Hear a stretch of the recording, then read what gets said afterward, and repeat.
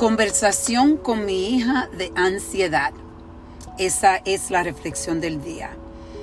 Lamentablemente mi hija no habla muy fluente el español y no pude hacer la entrevista que le acabo de hacer en español a ella, pero quería compartir con todos ustedes lo bello que es poder tener una niña de 12 años cuando estos niños en esa edad están pasando por muchos cambios y la ansiedad es algo que está muy presente para todos ellos.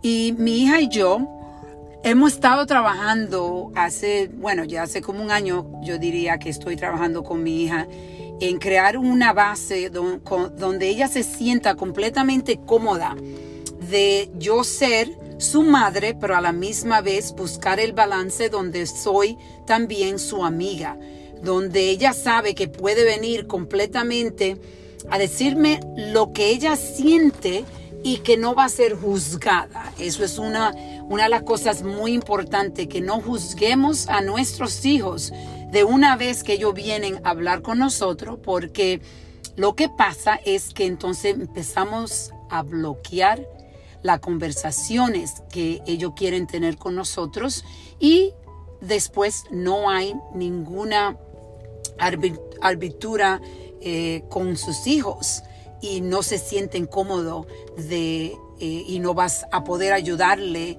a lidiar con la ansiedad. Y mi hija habló mucho de la ansiedad que existe en esa edad donde ellos no son suficientes.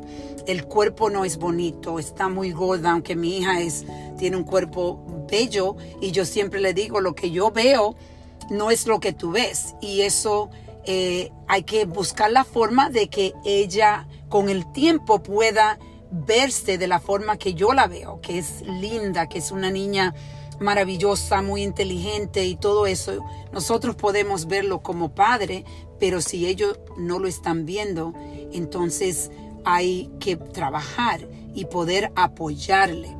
Entonces hablamos de algunas herramientas que nosotros usamos, como es la meditación, aunque ella dice que para ella es un poco difícil aprender a meditar porque su mente está en diferentes en diferentes direcciones, se le hace un poco difícil concentrarse en la meditación.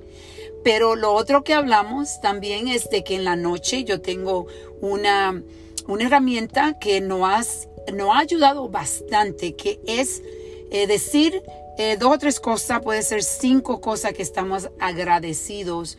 Ella me dice y yo le digo del día, y a la misma vez siempre, no importa si estamos enojadas, decimos una cosa que amamos de cada una. Es algo maravilloso.